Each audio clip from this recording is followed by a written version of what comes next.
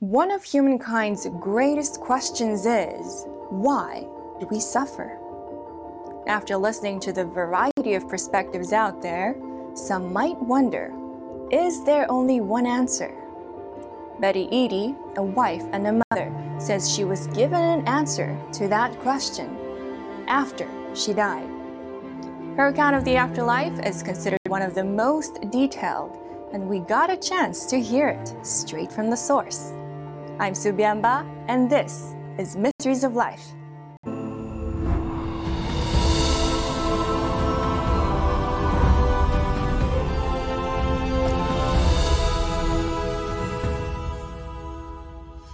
Hearing about Betty Eady's childhood life and struggles can stir the soul.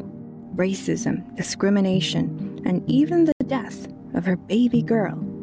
Betty's been through a lot, but in a sense, you could say she's transformed the bad into the good. Her near-death experience has been heard by millions, inspiring an uncountable number of people since 1992, the year her book, Embraced by the Light, was published. You have one of the most detailed accounts of near-death experiences, but before we dive into that, could you please tell us about yourself before the near-death experience, in terms of your faith, your family, and your spiritual values and beliefs? I was raised in a Catholic boarding school from the age of 4. It was Native American, back in around 1946 then, I guess, 7. They were taking the Indian children out of homes and placing them in schools to educate them. You know, not in the education that you would think that they took them for, but to educate them so that they could be more European in their thinking and ways. We were not allowed to speak our language. We were not allowed to worship in a spiritual manner in which the Native people did worship at that time. But I was only 4. And all I knew, you know, coming from that perspective, is that I was taken from my parents. Betty was one of estimated tens of thousands whom the U.S. government tried to, quote, civilize. Between the 19th and 20th century, the federal government would forcibly take Native children away from their families, sending them to Indian boarding schools, some operated by the government, others by churches. Children were also sent voluntarily by their families, among the reasons why they could be housed and fed at these sites. Through re-education and discipline, Native culture was suppressed. Their hairstyles, their languages, their spiritual beliefs, it was all prohibited or discouraged. To the school system, Western and Christian culture would have to be the new Native way.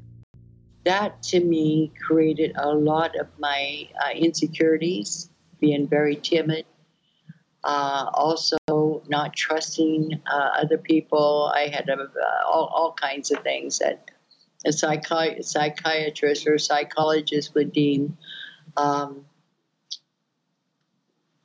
something that I'd have to spend years and years and years in psychiatric treatment, actually. I had a lot of built-up anger. I didn't express it because I was too timid. As I grew up and continued in these Indian boarding schools. So went on from that. I married very young when I was 15. I married the boy next door just to get away from my environment.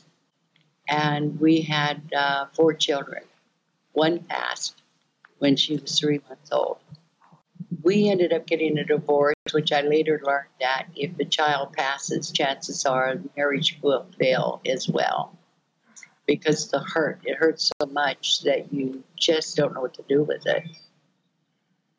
I remarried, and all this time, not really belonging to church or even believing in God. I just didn't trust that there could be a God that would condemn the Indian people or any person to hell because of their race. And yet that's what I was taught in the boarding schools, that part Native American, part Irish, and they said I was the worst of the lot. Although she did not believe in God, Betty said she did want to believe in him, but couldn't find him. She would eventually remarry, having 3 more kids. And at the age of 31, heeding the advice of her doctor, she got a hysterectomy, a surgery that would trigger one of the most consequential events of her life. Could you walk us through that day? What exactly happened? Where were you? My husband took me into the hospital, and I was frightened. I'd never been in a hospital for surgery before, and just having my babies, and that was, it wasn't all that bad. But to go in and know that I'd be cut on, yes, that was very frightening for me. So we went into the hospital. This was way back when husbands couldn't stay in the room. They had visiting hours from from 2 to 4 or something. And so he had to leave, and I was so frightened because I thought, if I die, I'm sure to go straight to hell because I'm Indian and I am Irish. And God doesn't want anyone of us with him. So that was very frightening. Well, during the surgery, I bled, and they were able to stop that. Then laying in bed after recovery and returned to my regular room from the recovery room, I don't remember too much of being placed in the bed, except for that I don't know. I had the best way to describe it is a feeling of foreboding. I just felt like something wasn't right. Something was going to happen. And it was, I tried to call my husband, and I did talk to him, and I told him about my feelings.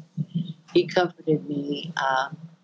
Then I went on to sleep that night, only to be awakened just hours after. It was around 9:30. And I felt myself dying. I know that when I die again, I will know what that feeling is, because it's very distinct. It's very different. It's your body shutting down. And in my case, it began to shut down from my feet up. And I could feel my legs dying. And by the time that death reached up to my shoulders, I felt this feeling inside, a movement, a shuddering of my heart. And then that was it.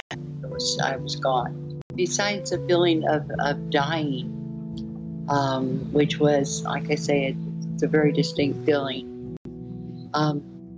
Then this movement in my chest, and then there was like a pop, and I came up out of my body, and I just rose right up to the ceiling and pancaked my body, looking down from the ceiling of the hospital. Now, I had worked in hospitals before when I was studying to become a nurse. I know what a dead person looks like. So I came down close to take a closer look at myself. And I thought, oh my God, I'm dead. I just became very frightened at that moment. But as each moment passed, and it passed very quickly, it's like waking up from amnesia. And I've been around people who have come out of amnesia, and so that's how I relate to this sudden awareness.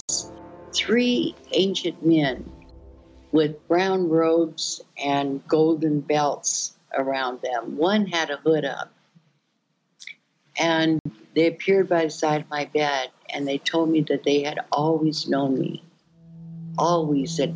through the eternities. I remember thinking, I know what an eternity is, but what is eternities?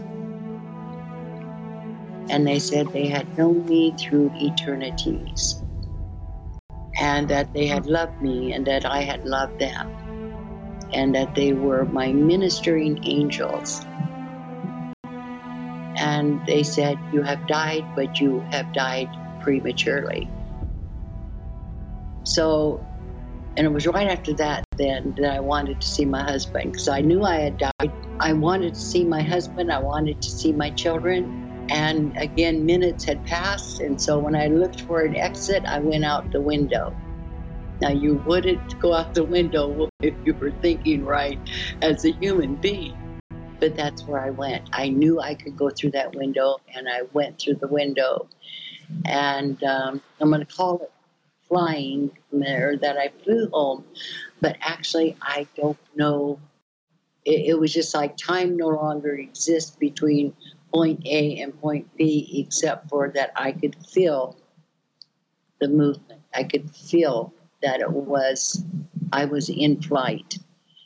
And I arrived at my home where my husband and children were.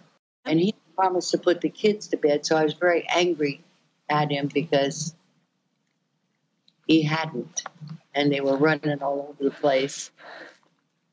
So that is my experience there in a home. But when after I had returned and told my husband that, he says, are you sure you had that? I said, yes, I know. I says, honey, I came home and I saw you sitting in your chair, reading a newspaper, kids running all over the place. He just looked at me and he says, oh my God. Well, he said, you nagged me on the grave, He just couldn't believe that and that, I think, when I gave him details is when he could believe that what I experienced was for real. Betty says she had an understanding that she would go on, that she would no longer be with her family. This was the end of her earthly life, the finale of a native Irish woman's life, once called the worst of the lot, and on her way to potentially face punishment for her sins. So she thought. Soon after I got back, there was a sound that was the most beautiful sound. Tinkling bells, chimes, just this sound with movement in it. They never bothered me. I felt excited about them. But it was like an energy that was preparing me to go with it. And it drew me into it. And this is when I went to this very peaceful black space. It was so black that you could put your hand up and not see your hand. Before going there, I was claustrophobic, and I couldn't stand small shelters. When I was a kid, when they punished us, we had to go into small cubicles, dark, and so I had an aversion to being around anything dark or shut in. But in this space, it was, if I hadn't gone on further, I would have wanted to stay there for the rest of my life. There was no condemnation. I was waiting to be all my sins of my past. I was waiting for all them to come. I thought maybe I'd be thrown into hell any minute now. Nothing like that was happening. Not that I was disappointed at all, but I was awakening to something that was more fantastic and marvelous than our minds can even imagine.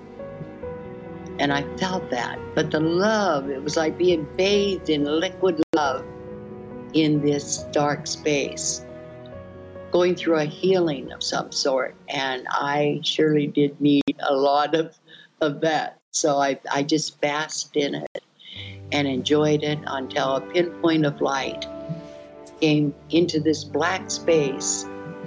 And I felt that the light was looking for me. And I was looking up at it, and it just wandered around until it spotted me. And then it broadened to fill me in that light, and then drew me up into the light. And I began to travel in that white light. And as I got closer and closer and closer, it became more brilliant at the end. But I saw it was an image of a man. And as I got closer, I knew exactly who he was. It is still as vivid to me today as it was back then. And I have used these years, what's it been, 30, almost 40 years, of sharing this experience because I was sent back to do that. So during the experience, and the man I met, and sorry, but every time I tell this part of my experience, I well up inside because I just miss him so much. The love, the acceptance, and I knew that he was Jesus. I knew he was Jesus. I wanted to know why he sent me to earth, into the family that I was in, the Indian, Irish, why I had to go to boarding schools, why did I have to have a miserable life? It's a question that many have. Looking at history, you find many answers. In Jewish and Christian culture, suffering could be the consequence of sin, a wrong that goes back to the fall of Adam and Eve. That theft, adultery, murder, and every other sin can be the cause of suffering, a debt to be paid. But to some, suffering can be part of a larger arrangement, not limited to sin. Take the man who was born blind mentioned in the Bible. His disciples questioned him, "Rabbi, who sinned, this man or his parents, that he was born blind?" "Neither this man nor his parents sinned," Jesus answered. "This came about so that God's works might be displayed in him." In Buddhist schools, including religious and non-religious practices, suffering is said to be the result of karma. This leads to birth, old age, illness, and death. But here, suffering can also be understood as being part of a larger plan. The founder of Falun Gong, a Buddha school cultivation practice, gives a view of that plan in a recent article called "How Humankind Came to Be." All of the madness now unfolding in the world was planned as such for the final phase by divine beings. Their goal was to test the lives here and see whether they were worthy of salvation, and give them a chance to, in the process, work off their sins and karma while going through difficult things. And all of this was done so that people could be saved and gain deliverance back to heaven. It's been suggested in cultures around the world that our future is subject to forces beyond our control. If that were the case, then what is under our control? The story of Eva Kor, a Holocaust survivor, gives a perspective on this issue. At just 10 years old, Kor and her twin were abducted by Nazis, taken to the Auschwitz concentration camp, and became human guinea pigs in Joseph Mengele's deadly experiments. Kor says they would be naked for hours, 3 times a week, as the Nazis studied them. At other times, their blood would be drawn, and they would be given injections, potentially with drugs and pathogens. Miraculously, they were eventually liberated by the Soviets, but their parents and 2 siblings had died in Auschwitz. Despite it all, Kor made a decision that sent shockwaves in the Jewish community. She made a declaration of amnesty, saying that she forgave the Nazis for everything they did. She couldn't change her tragic past, but found that forgiveness, what was in her control, had set her free from the grip of pain and hate. After signing the declaration, she said, "I was no longer a victim of Auschwitz. I was no longer a prisoner of my tragic past. I was finally free." More than tens of millions have heard her story. In 2019, during an annual trip to Auschwitz, Eva Kor passed away at 85. Betty says Jesus spoke to her of forgiveness as well, as he revealed why she had what Betty called a miserable life. More when we return on Mysteries of Life.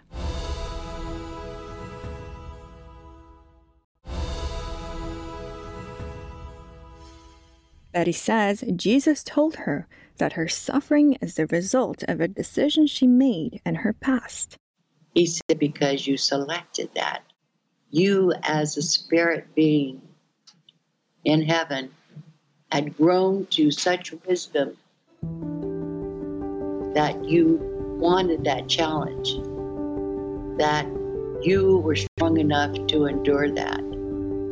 And he said, in everything that you learned there, every experience that you draw to yourself is a learning experience, a learning curve that will grow your spirit so that when you return here, you will be greater than you were before you went there.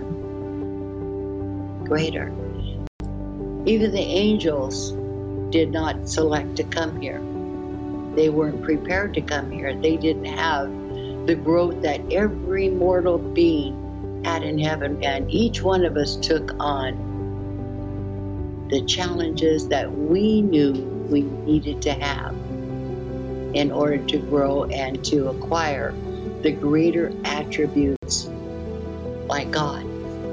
We're here to acquire his attributes of love is the number one, love, forgiveness, all these things. And we, in order to get to that point of learning what it's like to love or what it's like to forgive, you go through all these different challenges.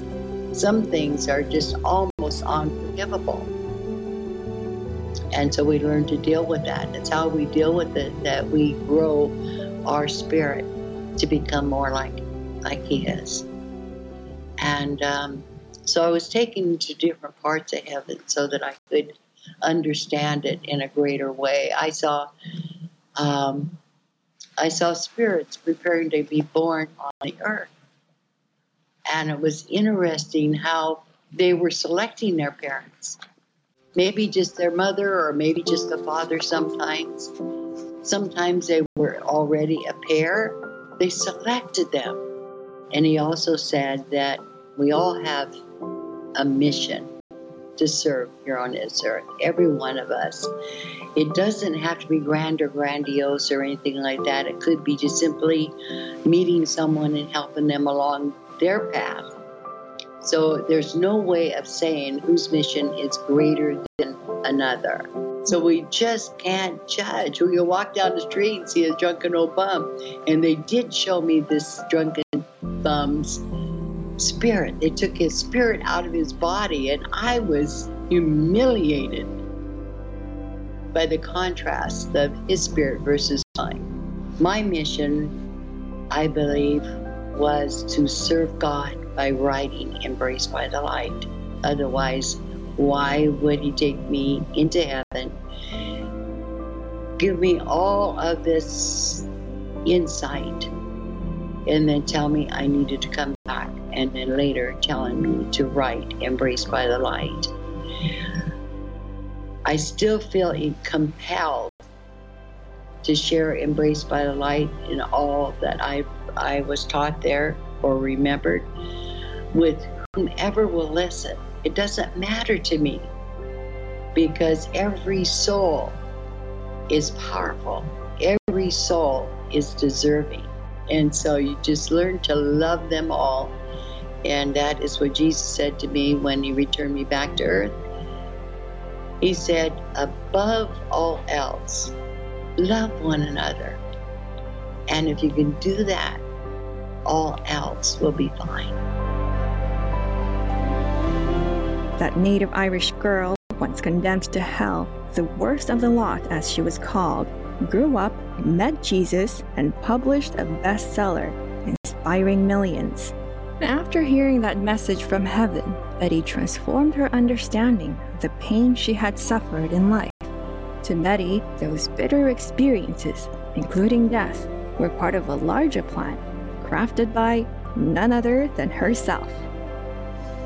It's been great having you with us, and we hope to see you next time on Mysteries of Life.